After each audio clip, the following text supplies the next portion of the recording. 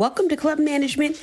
I'm your host, DJ Shannon, and on this show, we talk to artists, DJs, and industry professionals on how they're changing their community through music. You can listen to the show on any platform like SoundCloud, Spotify, or Apple Podcasts. Just type Club Management. And this is episode 69. Welcome back to another episode of the Club Management Podcast, the last episode of 2022, might I add. And yeah, we're going right into the last installment of the Mamas in Music series. I can't thank you enough for listening to all of the stories this year, but there's something so touching about this series, hearing from all my mamas about how they're just being total badasses, not only in their field, but with parenting and holding down the home fort for their families and themselves. So this has just been absolutely special, but I cannot say it enough. I won't ever stop saying it. I'm eternally grateful for all of your love and support this year. You know, I really learned to trust in my gut and believe in myself more than ever this year. And a lot of that had to do with the love and the support and all the kind words. So I can just honestly say I am really doing what I am supposed to be doing on this planet. And God has put me here to tell these stories, to make people happy with, you know, my artistry, whether that's radio, whether that's DJing. And I'm so happy to have this superpower and to be sharing it with you all. And we're going to keep these episodes coming strong next year. I can't wait to see what kind of stories that I'm able to tell and what kind of things unfold. So really, really looking forward to all of it. So without further ado, let's get into the last episode of the Mamas in Music series. For this episode, we talked to two mamas in different parts of the world about their experiences with motherhood, producing, and music.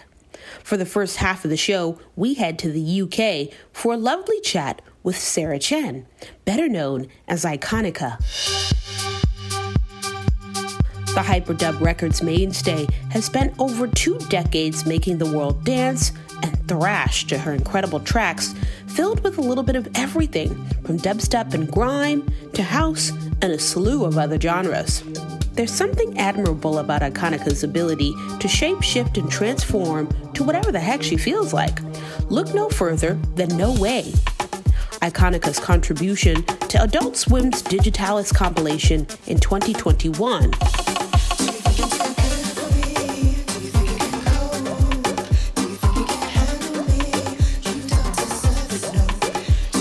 The bouncing track infuses South African Kwaito with a tinge of dance hall. I was also blown away with I Need You, a sultry dance track that features rolling on a piano and catchy synced melodies. Now, Iconica is sending dance floors reeling with her new EP, Bubble Up, a project that showcases her vocals and love for vintage deep house. With a busy creative schedule and a never-ending stream of production, I chatted with Iconica about how she juggles parenting while maintaining a steady pace of releases.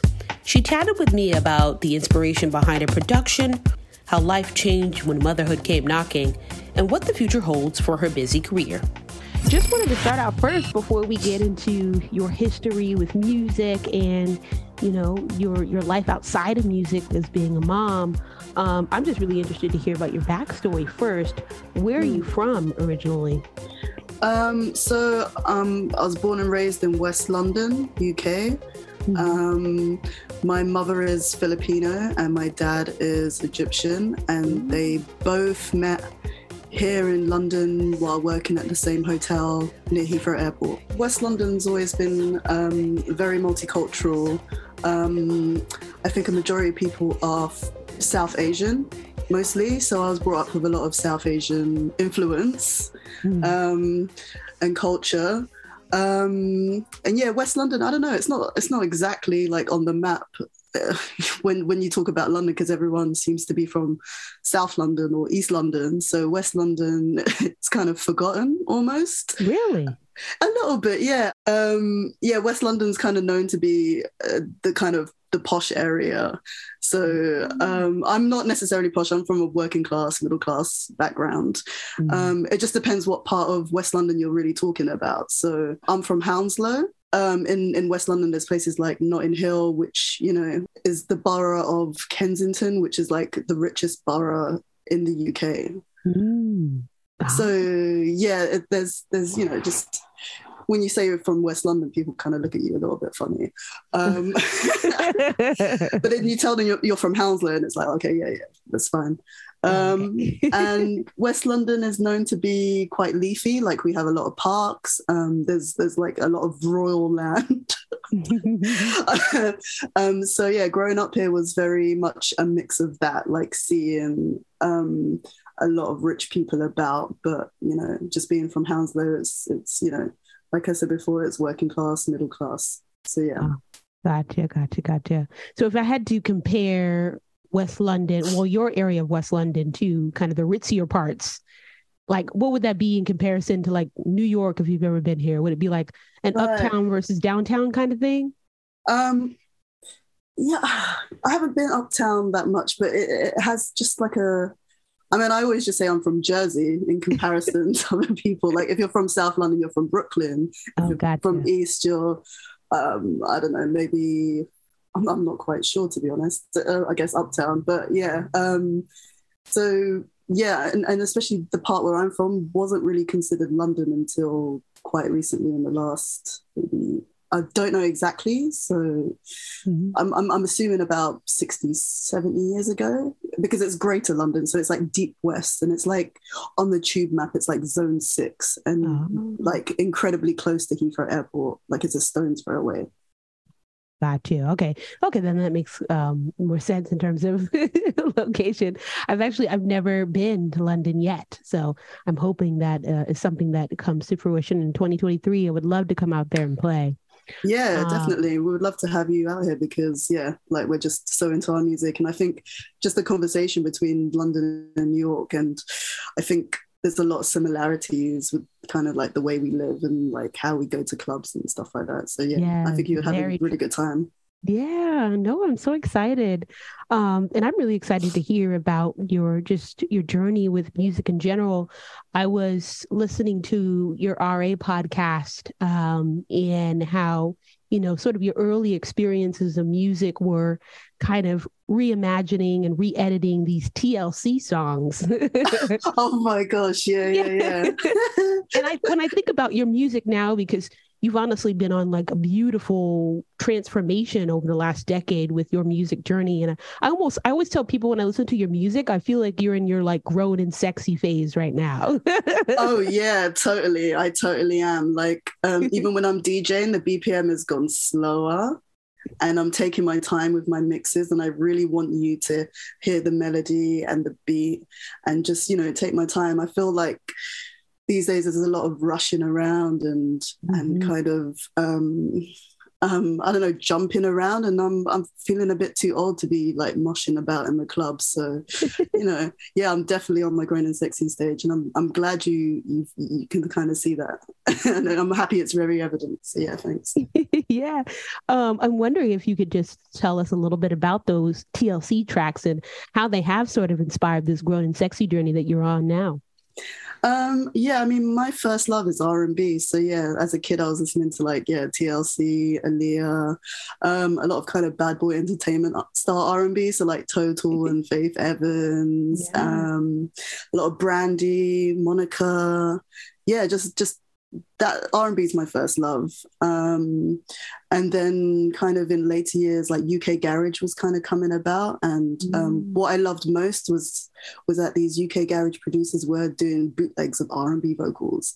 And that was just, you know, that was it for me. That just made me fall in love with garage and kind of, I guess, dance music in general. And yeah, I mean, at the same time, I was like messing around with like in hardcore and metalcore bands and emo bands, because I started playing the drums when I was 11, and I was just kind of in the practice room during lunch times, and there was another guitarist there, and that person got me into a lot of rock music, and I just thought it was very fun to play. as a drummer because, R&B and hip hop is cool, but it's just like, it's just the same beat over and over again. So I was really just kind of challenging myself and seeing how far I could take my drumming. So yeah, I was that kind of funny kid that was just into all sorts at school and kind of, was friends with, people from different scenes and tribes. So yeah, I've always been like that. I've always listened to anything and everything and just enjoy music. Mm-hmm. Yeah, this is true. I think about those early Bad Boy days too. And Brandy, obviously, she's been sampled, across all different kinds of house tracks, hip hop tracks, you name it. And how she's also sort of influential in my journey of just trying to connect the dots between all kinds of genres, which I love so much about DJing, because you can do that, even though that, some people say that there's rules to this thing. I'm not a big believer in that. But yeah, so let's talk a little bit about, as far as getting into production, because I'm finding it hard myself, finding a comfortable space to feel like, I can do production. I don't know, maybe it's the tech stuff that's kind of like throwing me for a loop, and also it's my attention span. Yeah, I think it's just the translation. You have all these ideas in your head and it's like, how do I get it into the computer and out of a speaker? Yeah. I think that's what troubles people the most. For me, how did I start? I started out on Fruity Loops, which is now called FL Studio. And what I liked about that, it was like sequence based. So you can just kind of, with your mouse, just, tap in, where you wanted all the different parts of the drums to go. And it was just very easy and accessible. And I think at the time, my band must have broken up and I was like, I didn't want to stop music. And, instead of doing university work, I was making beats. And I was trying to make kind of like Jay Dilla style hip hop, kind of Stones Throw type hip hop.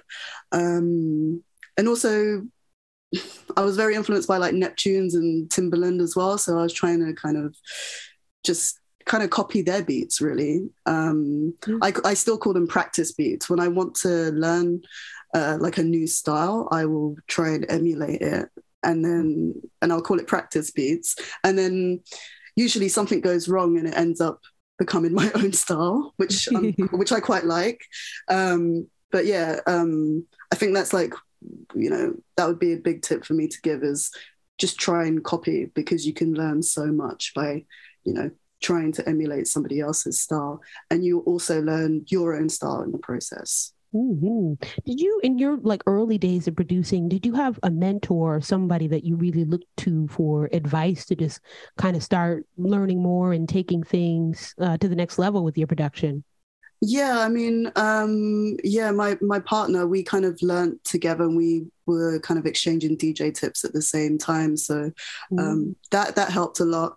But yeah, other than that, it was a pretty lonely experience, but a very happy, lonely experience, because I got to escape a lot of things and kind of, really get into, staying on my computer and go into a different world and zoning out. And that was kind of, I guess, my therapy. And it still very much is my therapy, where I can, if I, have time in the studio, that is my own time to actually be myself and kind of, be creative and be who I really am. Mm-hmm. And especially as a parent, I mean, I'll talk about that a little bit later with you, but it's beautiful to see that you're finding space in between motherhood to, dedicate time to music and the things that you love. Because when kids come into play, it gets a little bit difficult. Yeah, it sure does. Yeah, I mean, it's just a lot of time management these days. I mean, I obviously had a lot more time 4 years ago, prior to the birth of my child. So I think for me now, it's what I tend to do is produce in my mind quite a lot, and I do bounce out my demos and I do bounce out my efforts in the studio. Yeah. Even if it's just a sketch or there's not much there, I will listen to it quite a lot, and really kind of be like, right, that needs to change. Maybe I can add this, just so when I go into the studio next time, I'm prepared and I'm sort of not wasting time, and my workflow is, it's just consistent. Wow, that's and really cool. Yeah, it's cool, and I'm feeling, I feel really good about my routine now, and it's just something I've kind of, I wouldn't say force myself to, but it's something it's necessary for me because, like I said before, the music for me is therapy. So if I'm not there, like, I don't know how I could cope with, with just living in this world right now. So yeah.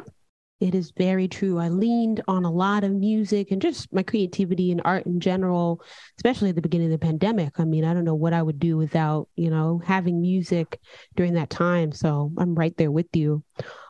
It's interesting to hear you talk about these early influences of R&B and hip hop in your music, and then to hear what this sort of dubstep sound that you were coming out with in what, like 2008 with Hyperdub was around the first time, or was it even before that, even earlier?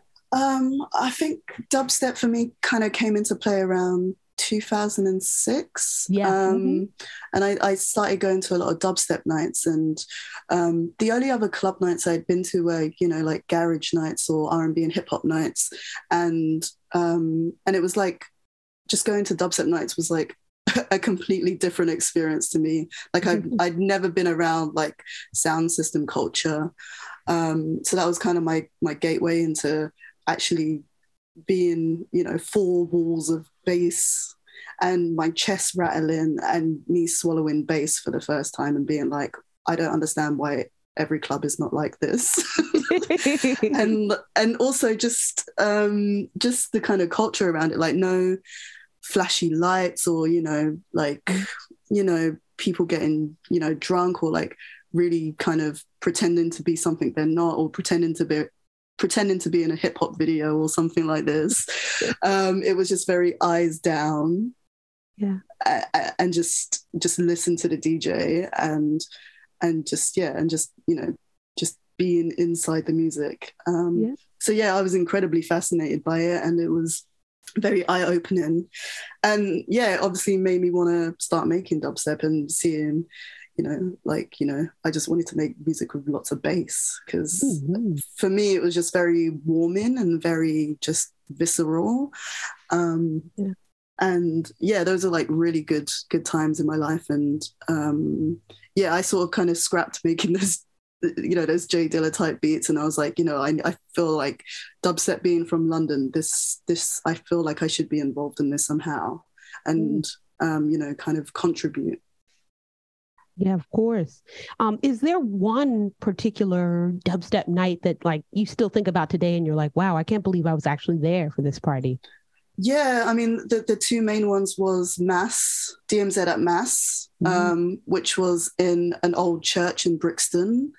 And obviously Digital Mystics, DMZ would play. And there was also a small pub called Red Star in Camberwell, South London, which was the first, whereas the first time I saw Code 9 play. And being really blown away by his sets because they weren't just dubstep. He would be mixing a lot of grime and dancehall. So that exposed me to, like other things other than just straight dubstep, which at the time was very half step, very minimal, and not so much wobbly, like crazy wobbly, but very, very wavy bass, I would say.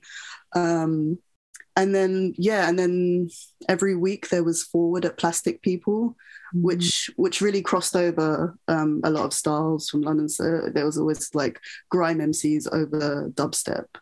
So there would be like, a young Skepta in there, like MCing over a Plastician set or, N-Type set. And yeah, this to me was just friggin' amazing.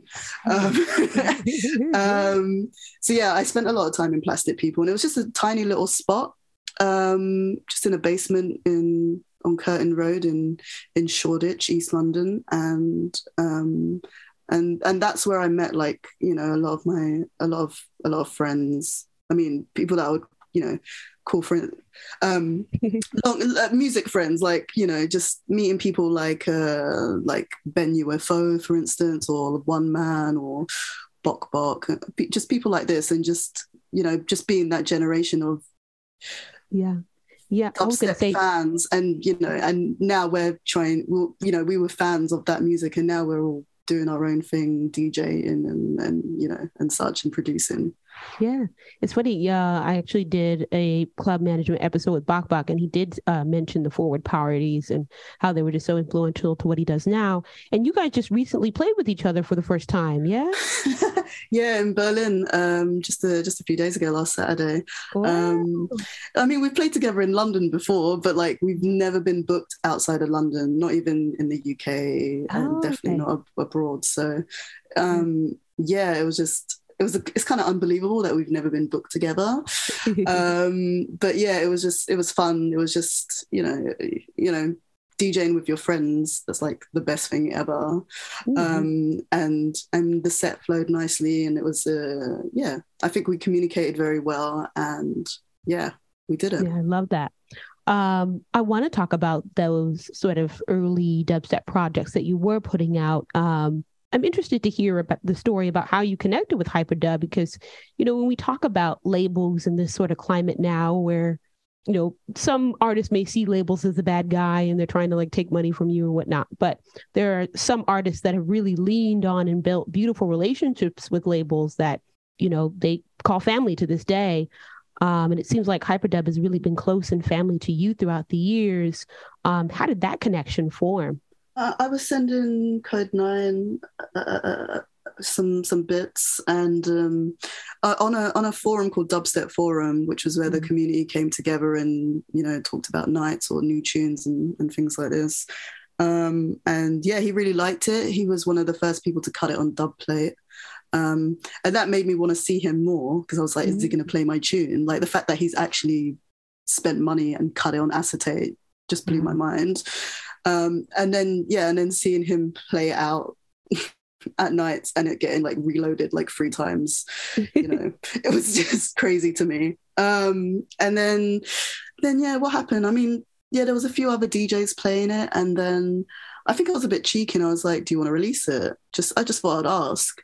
And not thinking anything of it, because, you know, Hyperdub was, you know, the home to Burial, and I just didn't imagine myself on it at all, or, you know, think that, you know, my music was good enough to be on Hyperdub. And then he said, yeah, he was like, well, you need a flip side to it, so maybe start working on that. And yeah, so yeah, we really, like, I didn't even say the tune was called Please. And then yeah, I made the flip side called Simulacrum, and then yeah, we released it 2008. Yes. I'm going to say Please is probably one of my favorite tracks of yours. You know, it's got this like, just very just kind of like, I don't know, this hypnotic kind of groove that I remember when I first heard it, I was like, this is unique. It's also like something you can move to too, but like, I don't really know how to feel about it, but I do like it. You know? Yeah, it's a weird little one. Yeah, it does keep you guessing. It's like it's like probably like 3-4 tunes like all in one, which is like, yeah, just a bit kind of wild in you know, dubstep terms. But yeah, I mean, I remember finishing the track and just being like, yeah, this is quite a funny track, but it actually has some weight to it. And yeah, I'm just very happy that Hyperdub kind of took a chance on it and released it. It's interesting to hear you say that initially you weren't even sure if it, if it would even blossom into anything. I'm wondering if you ever had that like aha moment when you're like, okay, maybe, obviously that you're good at doing what it is that you do, but sometimes we always have to have that kind of light bulb moment that goes off that reminds us, oh yeah, I actually like this. I'm good at this, people like this. I'm wondering if you ever had, when that moment came to you rather. I think really just in the last 2 years, to be very honest. What? I just feel like I'm just very good at what I do now, but I don't know, maybe I just had imposter syndrome, but I think I've just been working up very slowly up until this point.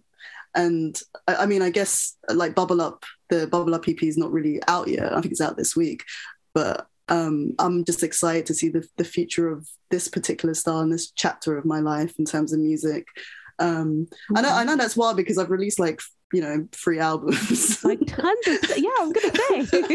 I mean, don't get me wrong, there's like tunes and moments that I've been like, yeah, I smashed that. But just now in terms of my workflow, I know that I can go into the studio like tomorrow and come out with something sick and have confidence and just believe in my source a little bit. I think that's probably the case. Like I didn't really have the confidence really to be like, yeah, my shit bangs. But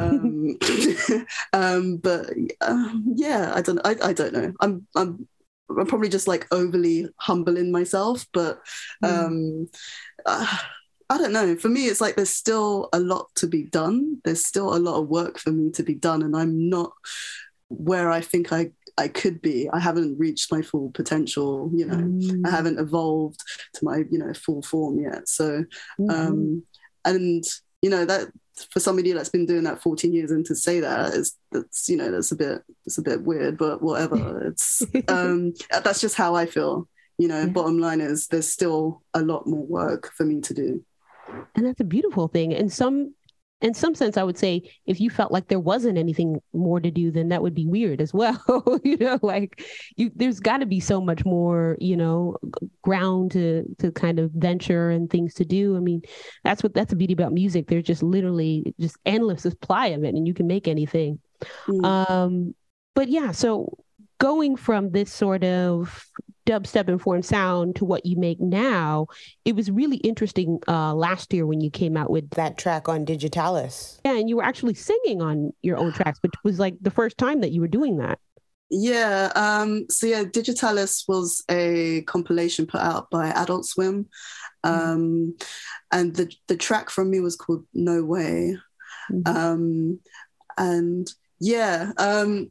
That's the first track I put out with my vocals on. Not necessarily the first track I've recorded with my vocals, because timelines kind of differ with like releases and stuff. But yeah, this is something I kind of got into during lockdown, particularly during the end of lockdown, where we were allowed to go places, but you still had to be alone, or you still had to social distance, or in my studio at least, it was like you could only work there by yourself.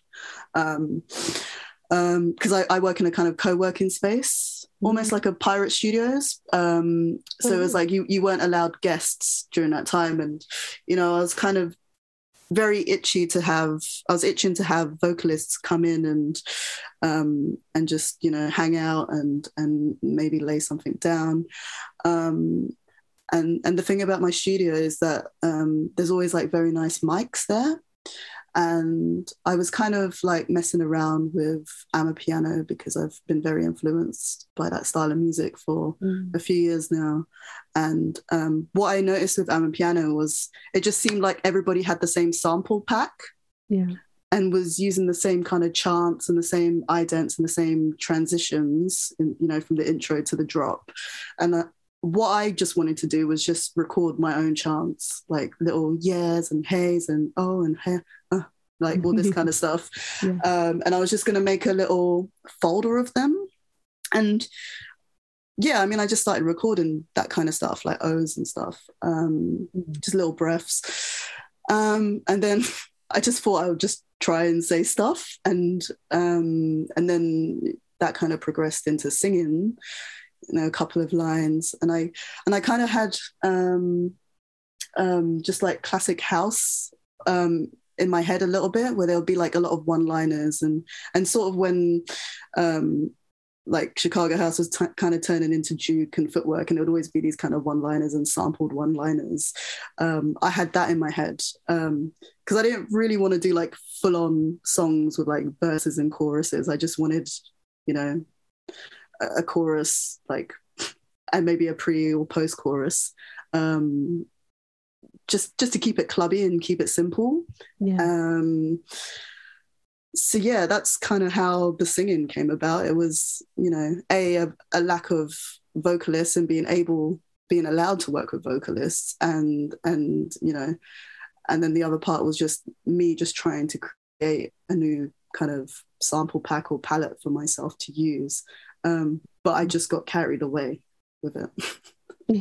It sounds so good though. You know, Thanks.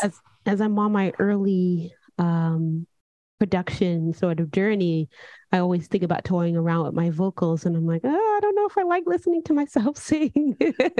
Well, this is the thing. I like sat on the tracks for such a long time, and I was scared to play them out in my sets, and I really had to kind of recruit some of my music friends to be like, does this sound shit? Like, do you think I can sing? Can I sing? And, you know, speaking to people like Scratcher, Shannon SP and Shy One, and they really kind of, you know, gave me the confidence to be like, yeah, this is sick. You should keep doing this. And, you know, and maybe even like try it out live, like, you know, while you DJ. So yeah, big up them lot, because they really helped me, and otherwise I would probably still be sitting on all these tracks and not releasing them. Listening to the RA podcast as well. So you were actually making a lot of your music while you were pregnant. Is that right? I get very confused with the years, especially when we've kind of deducted 2 years already from COVID. 2017. Oh, okay. And then I was like in a mad panic, because I was like, oh, you know, my studio is going to get turned into a nursery and I'm not going to have anywhere to work. And I was very hyperactive with the beats I was making. I was just going in every day, like making 2-3 beats a day. And just kind of just stacking up, just, you know, kind of, you know, what bears kind of do, or squirrels do, just like collecting all my nuts for hibernation. So that's really what that was. And actually a lot of the demos and the beats that I made during that time are finally going to be released probably next year. And it's a project I've been working on with a vocalist. So it's like a full vocalist project.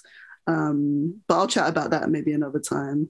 But it's just with the timeline, you know, like these beats that I was stacking up, kind of coming to light slowly over a few years. But very well worth it, because, you know, if I didn't make those beats, like this vocalist wouldn't have jumped on them. So, you know, very, very lucky. And I was making kind of the Bodies EP as well around that time. And that was quite a kind of a slow process, not in terms of making it. It was just, I don't know, maybe in terms of making it. I think we kind of went back and forth with the mix downs and such, or back into the projects and just deciding what tracks to use. But yeah, it was kind of nice that Bodies kind of, you know, while my body was changing, you know, I was making this EP, and it kind of, that whole timeline was very nice for me to just kind of, you know, remind me of that stage where, you know, before I was pregnant, I was like partying loads, and then being pregnant, just being completely sober and touring sober. And then obviously releasing Bodies in 2020. Yeah. Yeah. I mean, yeah, it's funny. I did, before I got on the call with you a couple of days ago, I did an interview with a DJ from New York called DJ Lindsay, and she talks about some of, you know, her early pregnancy days, and how after she had her child, you know, she was still sort of trying to juggle around being a DJ and a mom. Like, I think she told me a crazy story about how she was like pumping for her kid right in the club bathroom before going home. Yeah. And I was like, oh my God, we just have to go through so much as women. Yeah, totally. I remember my first gig back was in Austria, and it was for a festival, and I was still, I was still had to, you know, pump out the milk and kind of throw it away as well. But it was like, you know, it was just, I don't think people realize, like, you know, how painful it is, and and you know, leaking and such and all this kind of thing. And it's just a, you know, while everyone's at the after party, I'm just in my hotel room, just pumping out milk. That's okay. You talked a little bit about how your pregnancy sort of informed bodies, but after you gave birth to your child, do you feel like your music shifted in any sort of way? Did it shift? I'm not so sure. I think it's definitely just. I think it's more the workflow. Like I'm a lot faster at making beats, weirdly enough. And like I said before, I do a lot of kind of production in my mind and being like, this needs to get done like this, or I need to take this out or whatever. But my approach to music, I feel like I'm more serious about it. I mean, it's still fun and it will always be fun, but I tend to take just a lot of time listening back and being and kind of just sitting on tracks for a little bit, just to be like, can this last, like, first of all, will I get bored of it after a week of listening to it, or a month listening to it, or like 6 months, or even a year? So I think that's my approach. I think I just want to create more, I don't know, just be a bit timeless, like just make something super, super good, because I feel like there's maybe a lot riding now. Do you know what I mean? Like there's, I've got, other things to look out for, and maybe the financial aspect as well. Like I need every single release now to be really good. And I can't really flop now, because, it's, I've got another person to look after, and it's too late for me to start another career. Do you know what I mean? So so like a lot rides on it. So I think in that sense, my approach has changed, and it's made me just be a bit more adult about things. Do you know what I mean? Rather than just kind of being like, this tune bangs, let me release it now, kind of thing. Just really being like, is it gonna stand the test of time? Is it a shelf life for it? Of course.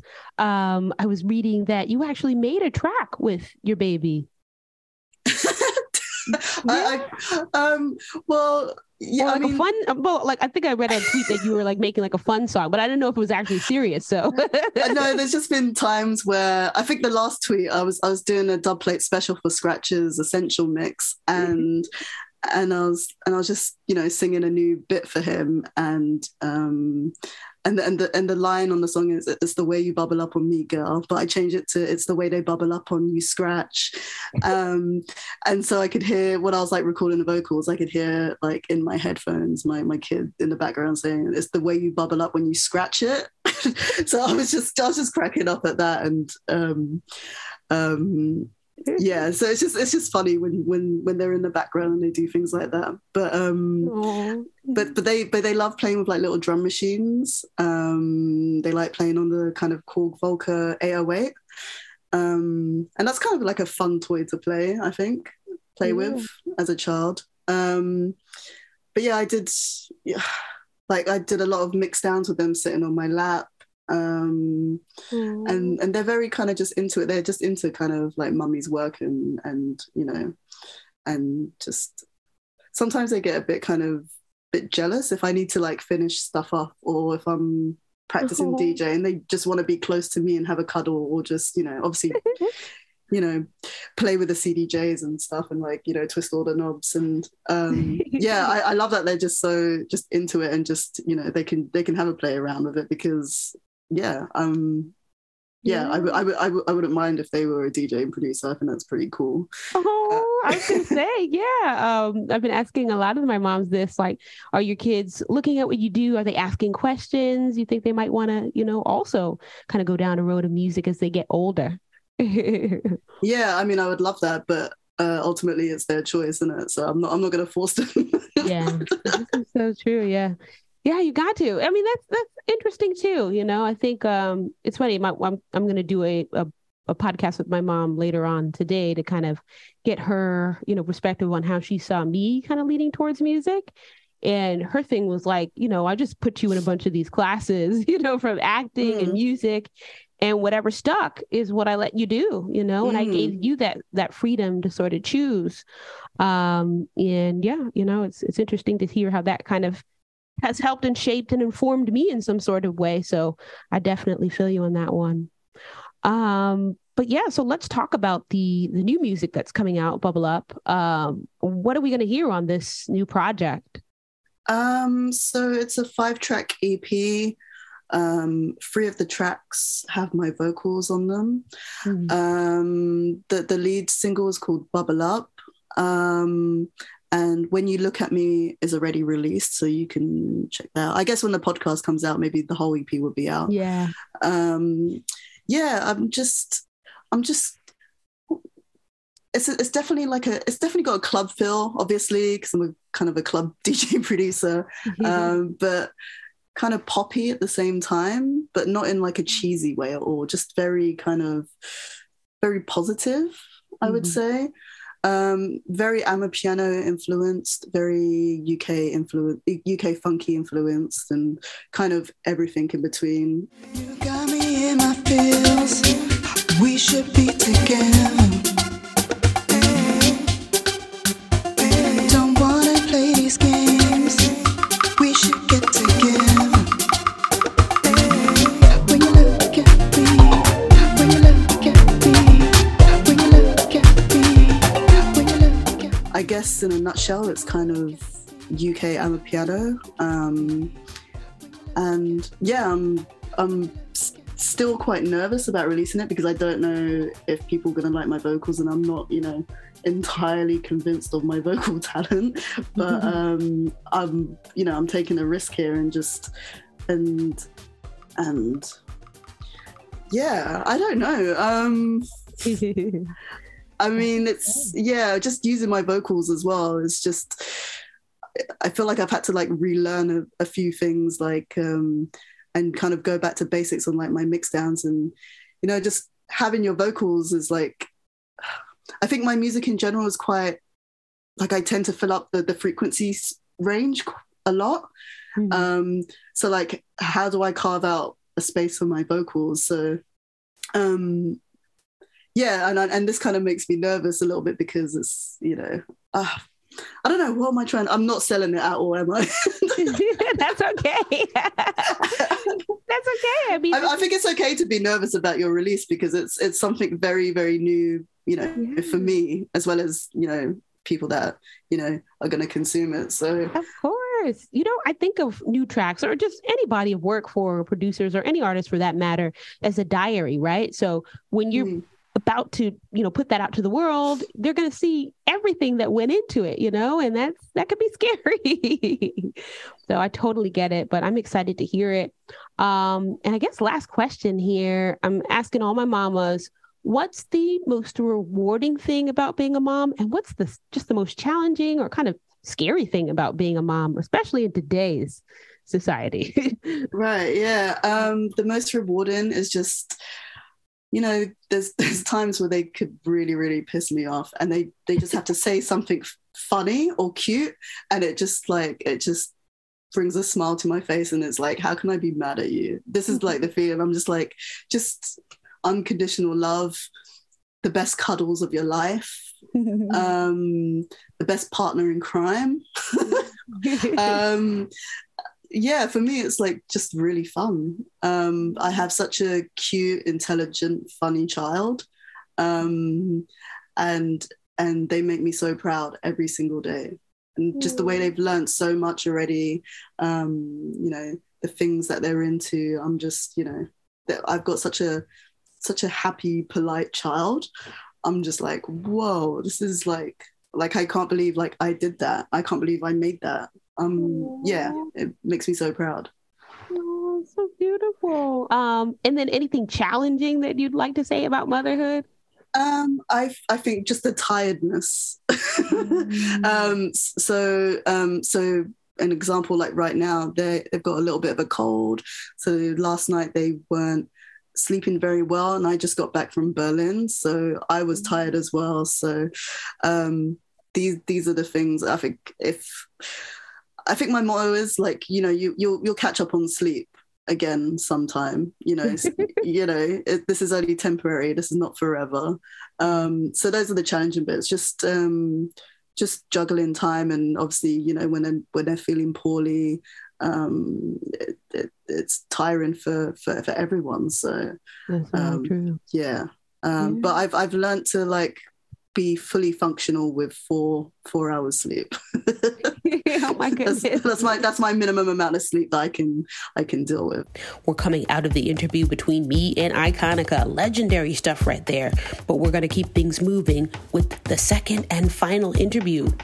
Next up, we have super producer and DJ Sefa from Olympia, Washington. Sefa has been shaking up the dance community with her club-heavy tracks filled with bass, footwork, Baltimore club, and beats that just make you move. Like Iconica, Sefa has a deep appreciation for club music from all corners of the world, and you can feel it in her sets and on her weekly Twitch streams. With two busy kiddos at home, Sefa always finds some time to get in the flow state with her production work and DJ sets. I was absolutely obsessed with her Thank You for Club Music EP in 2021, and honestly everything else that has come out of her steady wave of production over the last 2 years. Now, the star is celebrating a dope release off Jukebounce Works' latest JB Dubs compilation. I spoke to Sefa about club music culture in Seattle, how she makes time to create amid her busy parenting schedule, and what she loves the most about being a mama. Really nice to have you. I mean, this is our first time chatting, so I always love a good backstory. Where are you from originally?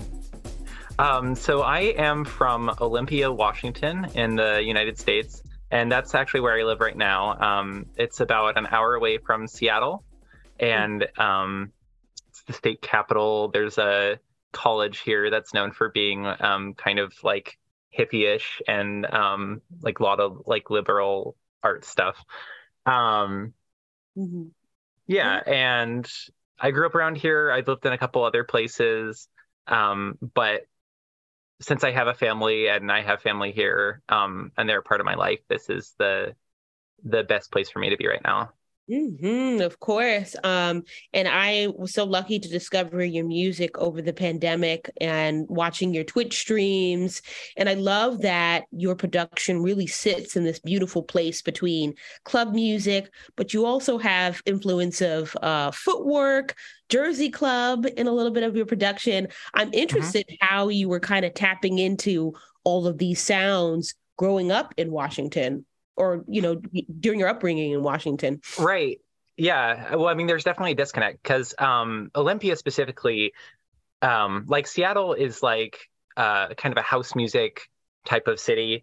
And there's like a pretty good history there of different styles of house being successful there. And then like when EDM came around, there was an EDM boom there with festivals and stuff. But for me personally, like in Olympia has a different musical background. Like it's known well for having like a lot of like, you know, the origins of Riot Grrrl and like a lot of punk and grunge.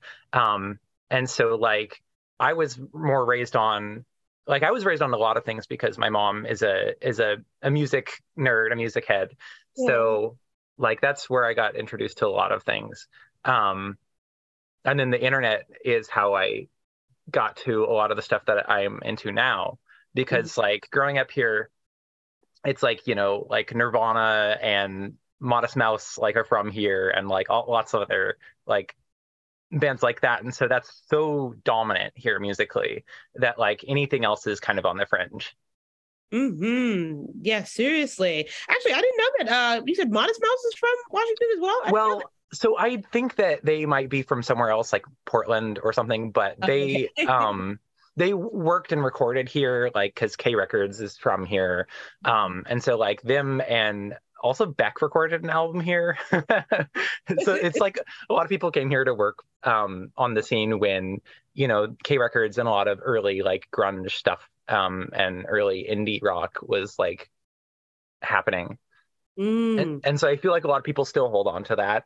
And like now a lot of the stuff, like we do have like folk and we have grunge stuff, but like a lot of the scene is also really like into like the hardcore punk and you know, like a lot of skater culture and stuff like that. Yeah. Growing up, was there one place that you really sort of gravitated to, you know, discover new music, or like a club or a venue in particular? I mean, like Seattle is where I got like a lot of my formative musical experiences. Like my mom I liked music a lot as a kid, and my mom would like give me the opportunity to be introduced to stuff, and then would like help me foster like what I was interested in. So like I got into James Brown through like a CD of his hits, and I was listening to that all the time. And my mom actually took me to see James Brown before he passed in Seattle, and that was like super formative. And kind of similarly for Bobby McFerrin, like I got to see him conduct the Seattle Symphonic Orchestra. Wow, that's awesome. And that was amazing. And that's like, again, one of my most formative like musical experiences, because I used to listen to this Bobby Farron and Yo-Yo Ma tape like all the time.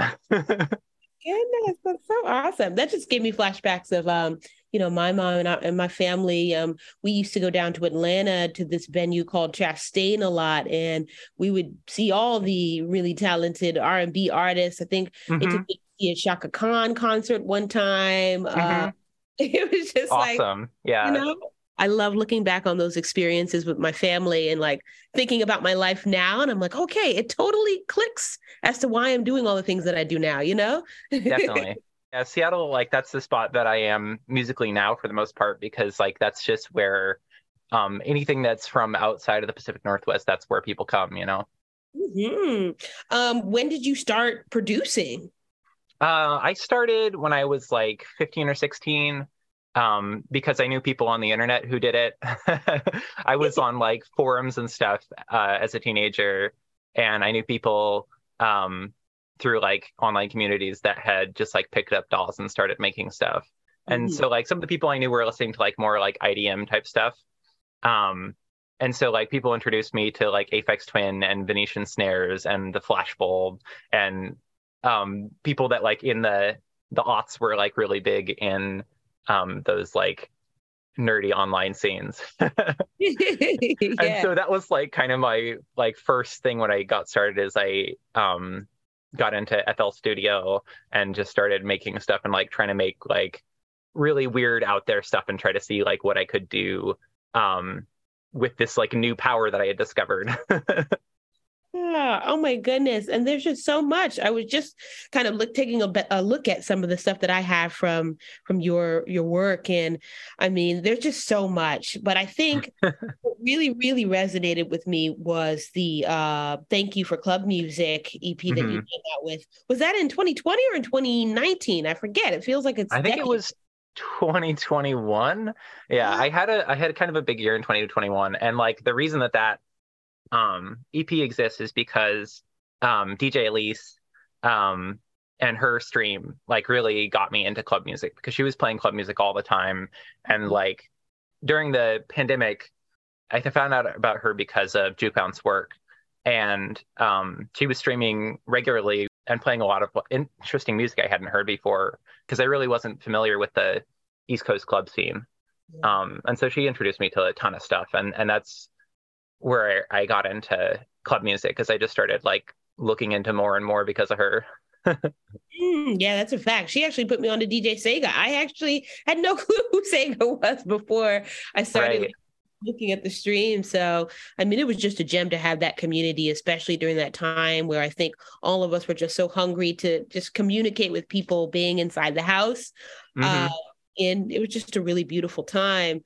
While you were producing, were you traveling or touring at all? I have traveled a bit, but just for personal reasons. I have never toured. Okay, no, that's okay. I always like to, document how artists are sort of, developing along in their journeys. For me, I just started touring at like the tail end of 2019. And if it was the pandemic, I probably would have went back to China and started maybe taking DJing to, I don't know, whatever the next level that it is that you're supposed to take it to. Right. But I'm finding that it's transforming for me in a different way, right? Where now I want to tell stories about the cool people that are out there making music. And I have I'm fortunate to have some gigs here and there, but it's not the only thing that I would say makes up my musical story, right? So, Yeah. So I always I've been asking the last couple of guests, when you found out that you were getting ready to have a child, did that sort of almost like stop your creative process in a way because now you had to shift your attention to motherhood? I mean, yeah. It's, it changes like everything. Yeah, yeah. Um, How did it impact you? well, so I have two kids, and both times, um, there's a lot of changes like in expecting for them to come, like and getting ready for them. And then when they show up, like that's a new person that's in your life and they're just always there. And like they become um the center of your world in a lot of ways. And so like you're saying, like a lot of things do get put on the back burner because you've just got to shift your priorities. So the last person that I had interviewed was a young lady named Steph. And basically, she was saying that it was just sort of hard for her at first to prioritize, keeping in line with her craft, obviously, with what's going on in the Web3 community, and also juggling motherhood, especially at a time in the pandemic, right? Where there was just so much going on in the background, being stuck at home. How was that period for you in terms of not only having one kid, but two kids to look after? Right. Yeah. I mean, it's kind of crazy because like when the pandemic started, my youngest was I think like, yeah, only like one and almost two. And during that time, like now she's 4 years old. And like so much of that time has been spent in lockdown. Yeah. Because like I when other people had gone back to doing stuff more socially because there were vaccines for adults, the vaccines for small children still weren't out. And so my youngest only been vaccinated for, I think, like 6 or 8 months or something like that. And so my social life totally changed. Yeah, oh my God. Because it's like that's kind of the thing with me getting into these online spaces like Twitch, and there are other places as well. Like I wasn't nearly as active on Twitter, for better or worse, before that. And that's a place where I wound up like getting introduced to a lot of people is like through the internet. And especially since everyone came online like during the first lockdown, people that were just like doing stuff in their scene and like weren't online as much, like everyone was doing virtual shows and getting involved in the online music because they couldn't be out. And so it was a good opportunity for me because before that I had been doing things mostly in Olympia, and then like I had a small online presence, but mostly just kind of like kept to myself online. And then I started meeting people, and I was meeting people through the Data Fruits FM community, which is how I met DJ Girl, who runs Eat Dis, and that's the center of a lot of my current like people that I collaborate with and that I like working with musically. So it's been a cool introduction. And again, like with DJ Elise and Jukeon's work, I got to get better introduced to those people and have gotten to meet, both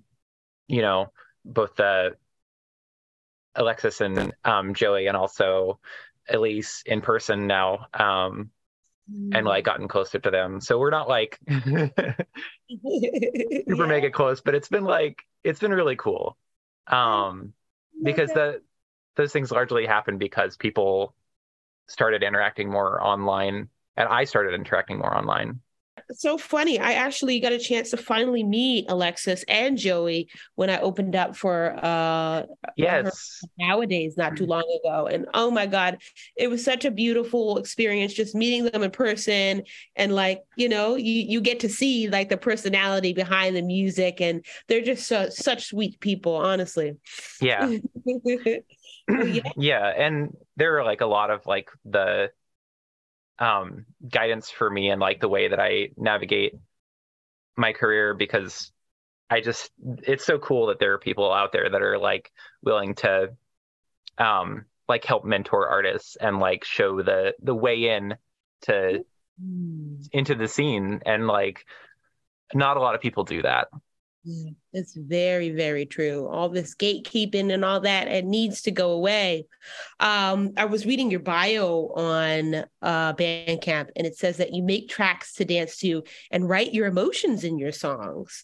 And, you know, a lot of producers, a lot of artists really do that and, you know, are able to kind of work through all kinds of things that are happening in their life through their songs. Is there one particular song for you that just really just kind of, you know, expresses a point or time in your life that, you know, you want your fans or people who listen to your music to know about?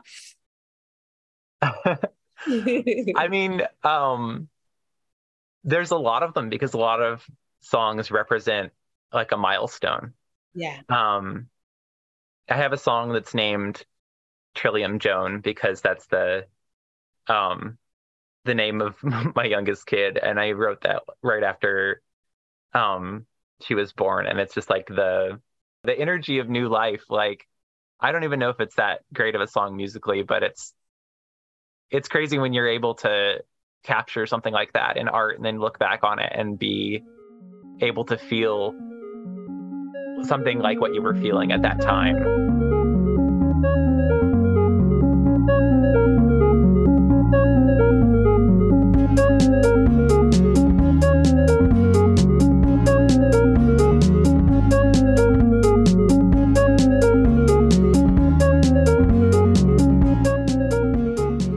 And sometimes I struggle to do that musically, but like when it happens and I can capture a part of my life musically and then look back at it, it's always like so satisfying. Oh, that's so beautiful.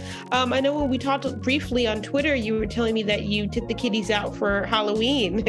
How was that? It was good. It was good.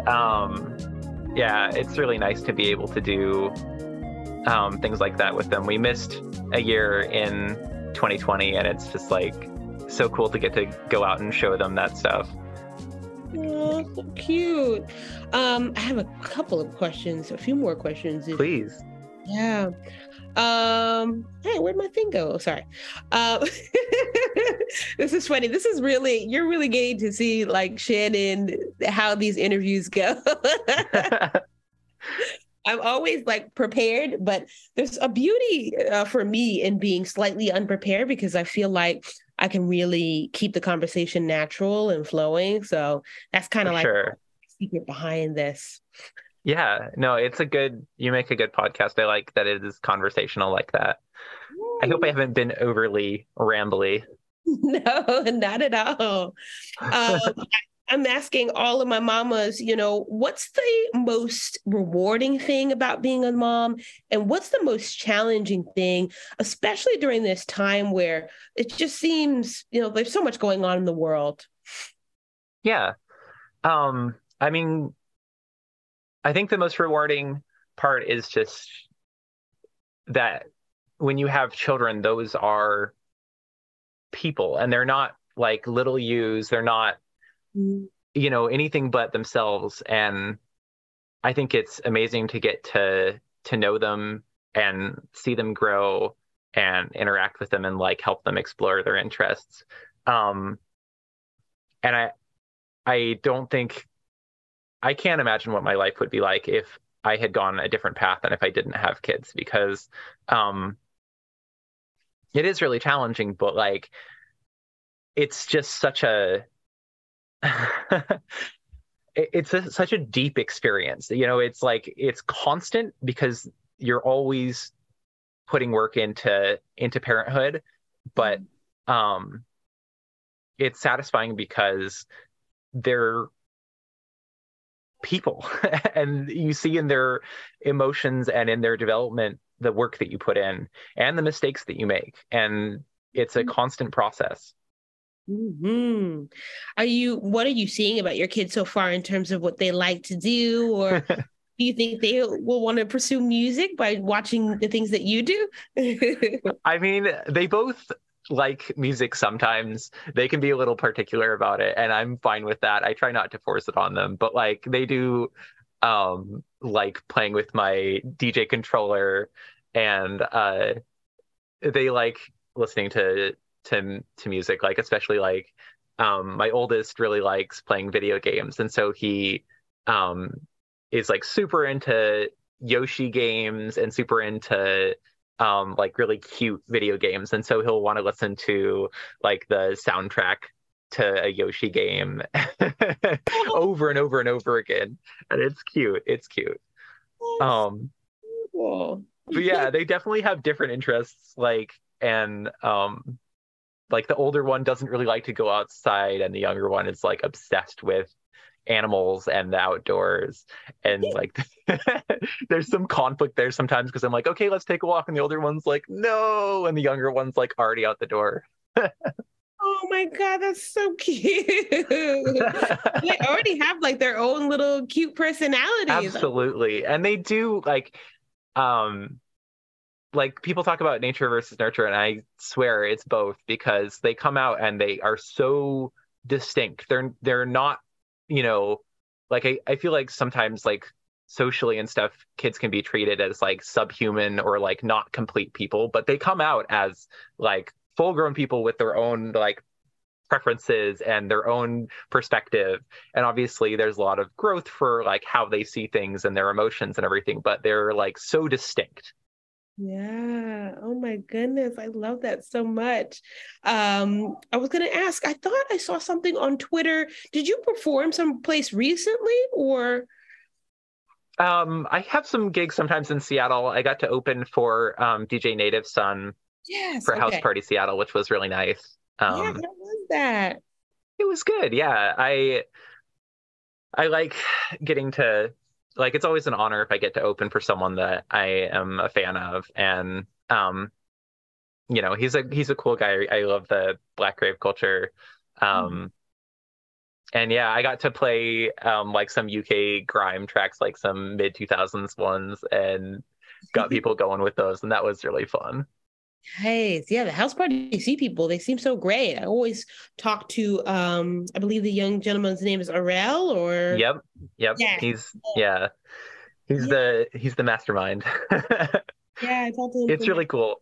Yeah. He's responsible for bringing a lot of club music and other like more global or like, you know, things in the United States that are happening that other people wouldn't bring in, because a lot of acts, you know, they get either the people who are at like the, you know, they're on really prestigious labels, they have really big shows, they play like house or techno mostly, and Arel brings in people who are like still well known usually, but they're like more underground and they're more like doing something interesting. And I just love to see that. I love that that there's club music that comes to Seattle. Like, that's awesome. That's really cool. I mean, to be honest, I never really associated, and this is terrible because I need to like do my history, but I never associated club music or house music with Seattle. So it would be nice to go out there and see what's going on and what the communities are cultivating out there, for sure, you know? Yeah, it's an interesting scene, but there's good things going on underground for sure. It can be a little challenging sometimes because it's like, you know, I think this is pretty normal, but a lot of the people that come out, they're not like super familiar with what a lot of the music is or the background of it. And they're just there to like, you know, drink and party or whatever, right? Yeah. And that's not the worst thing in the world, because it's cool to introduce people to that, but it can be a little bit of a tough crowd sometimes if you get people who come out and they're just looking for tech house and you're playing something else. I was going to say, but how tough? Like to the point where like no one's moving or the dance floor is clear? Because that's, I mean, something I've heard, something Arel said to me is like, you mess up one blend here and the floor just immediately clears. Are you serious? That's so it can happen. It can happen. You recently talked about sort of the challenges of being a multi-genre DJ, and that hit so hard for me because there's so much damn music that I love to play, but it's like the hard part is figuring out the time, place, where to put these tracks. Right. And I'm going through this like mental block right now. Like even with mixes in my own radio show, I'm like, what the hell do I play? There's so much good stuff out there. So yeah, you discern that as a multi-genre DJ as well. it's hard. Yeah. Because like you can't just jam it all into one mix, right? Because you've got to have some kind of context and continuity. You've got to have some kind of flow. Yeah. So I mean, for me, like, I don't always get it right, but it's just about finding a starting place and then finding things that make sense to like connect the pieces from there. And a lot of it is having bridge tracks, because people who make, like hybrid dance music that's got influences from different styles, like that can so often be a good bridge to switch from one thing to another. And that's something, I think I learned from DJ Noir as well, because there's just these tracks where they may be like 1 out of 20 or whatever in your library, but they're like at a good BPM point or a good genre point where you can just slide from one thing to another, and that's the grease. Yeah. Who kind of makes tracks like that? I was listening to Huey Pneumonic, but he makes like more clubby tracks underneath his other alias, PJ Swerve. That's what it is. Yeah, for sure. He makes a lot of really great transition tracks that you can like mix in between, which I love. Yeah. So I mean, I'm still honestly finding the magic. I still think I'm a baby in this thing, and there's so much more to learn. But like when you wrote that the other day, I was like, oh my God, I'm always thinking this, but I never want to say it out loud. Yeah, it's hard. I mean, like some things just don't go together, and like, yeah, like you said, like finding the right place, like, I have a few Seattle people that I know, like Chet Magongolo, or DJ Magongolo. He plays like almost entirely footwork, and he's really good at playing footwork, and he's got tracks for days. But it's like, how often can you find an appropriate place to play footwork at a club night in Seattle? People aren't like ready to go at 160 at 10 p.m. Yeah. That is very true too. Yeah, I'm still, and that's, oh my God, when I watched Joey and Alexis play, because they went back to back towards the end of the show, and like the way that they're able to control the room on 160, like it takes so much. It's a craft in and of itself, that genre. And like, I tried to play a little bit of footwork. I mean, it went well, but I was like, I'm nowhere near the mastery that they have, spent days and hours and years practicing, like it's really an art. It is. Well, and I think one of the things that's a challenge with, DJing more than one genre is a lot of the genres, like footwork is a good example, where there's a reason that the music is like that, that's apart from just the sound of the music itself, the connection to the dance, and the footwork culture. Yeah. It becomes to the point where if you're an outsider to that and you're not familiar with it's kind of a hard sell. Yeah, and it's like, that's the glory of a lot of styles like that are regional styles, is that they're like truly like for the community that they're from. And but that makes it harder for outsiders to get into it. Yeah. This is so true. But look, I can literally sit here and speak to you all day. I have to like kind of pace myself because it can turn into like a 2-hour conversation. But I'm wondering, is there just one piece of advice that as a mom, you would like to let fellow moms know, or something that you've learned over the course of motherhood over these last years that you think other moms out there should just embrace or learn as well? I think the hard lesson that I am still learning is pace yourself, because you are, as a parent, without anything extra, just doing parenthood, always on the edge of burnout, because it's so damn difficult and so constant. So you really like gotta not expect, like, one of the things that I've gotten burned by is looking at like how things are going for me, and then looking at how things are going for other people that I know that maybe don't have kids. And I can't compare the two, because I have to go at a different pace, and that's fine. That's just how it is. because you gotta go with the pace that isn't gonna hurt you and burn you out and make you not want to do it anymore. This is very true. Oh my goodness. I need to take that rule out of that book. It's hard.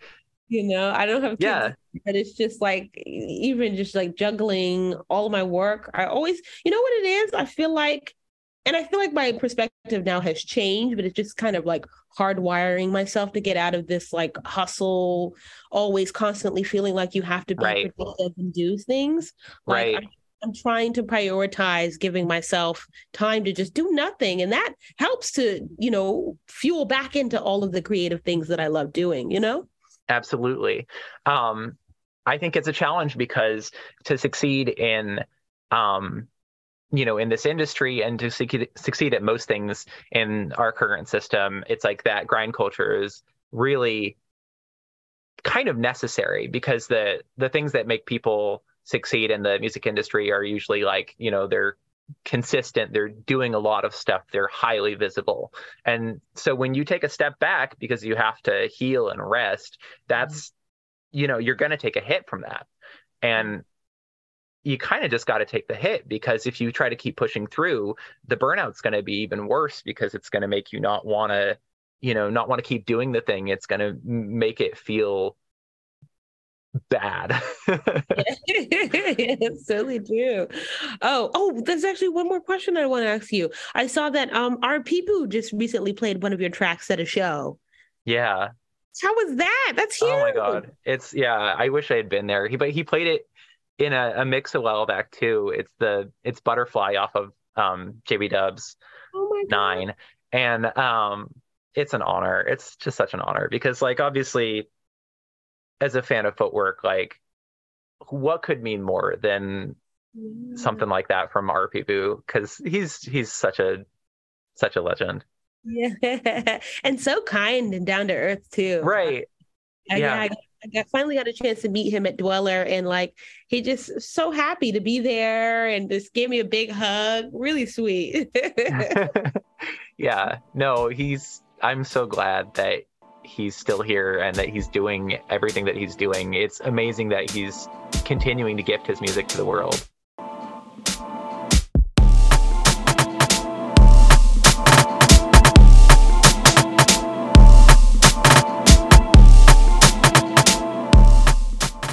We're coming out of the interview between me and Sepha. I love this entire series, and I know sometimes as women, we often think that when pregnancy comes around, that our life just has to change so drastically, right? But this was a reminder, and what I've discovered from all my moms is that you can certainly have a killer career and be a badass mom as well. So, of course, it takes time, sacrifice, and ultimately, scheduling. Things need to be changed around to, make sure your kids are straight, but it can be done. We can have it all. And that was just a really great thing to take out of this, series, So when that time does come, hopefully I've got all my ducks in a row and that support system around me, because I think that was one of the key things from this, is that everyone that I've interviewed has a strong support system that they're able to, help as well. So absolutely love this. And yeah, this was the last episode of 2022. Thank you for every last click, like, share, comment. I mean, this year has been phenomenal, and I know 2023 will have so many incredible stories, and I just can't wait to uncover them. So I'll be taking the month of January off to reset, but in February, we're back with more episodes.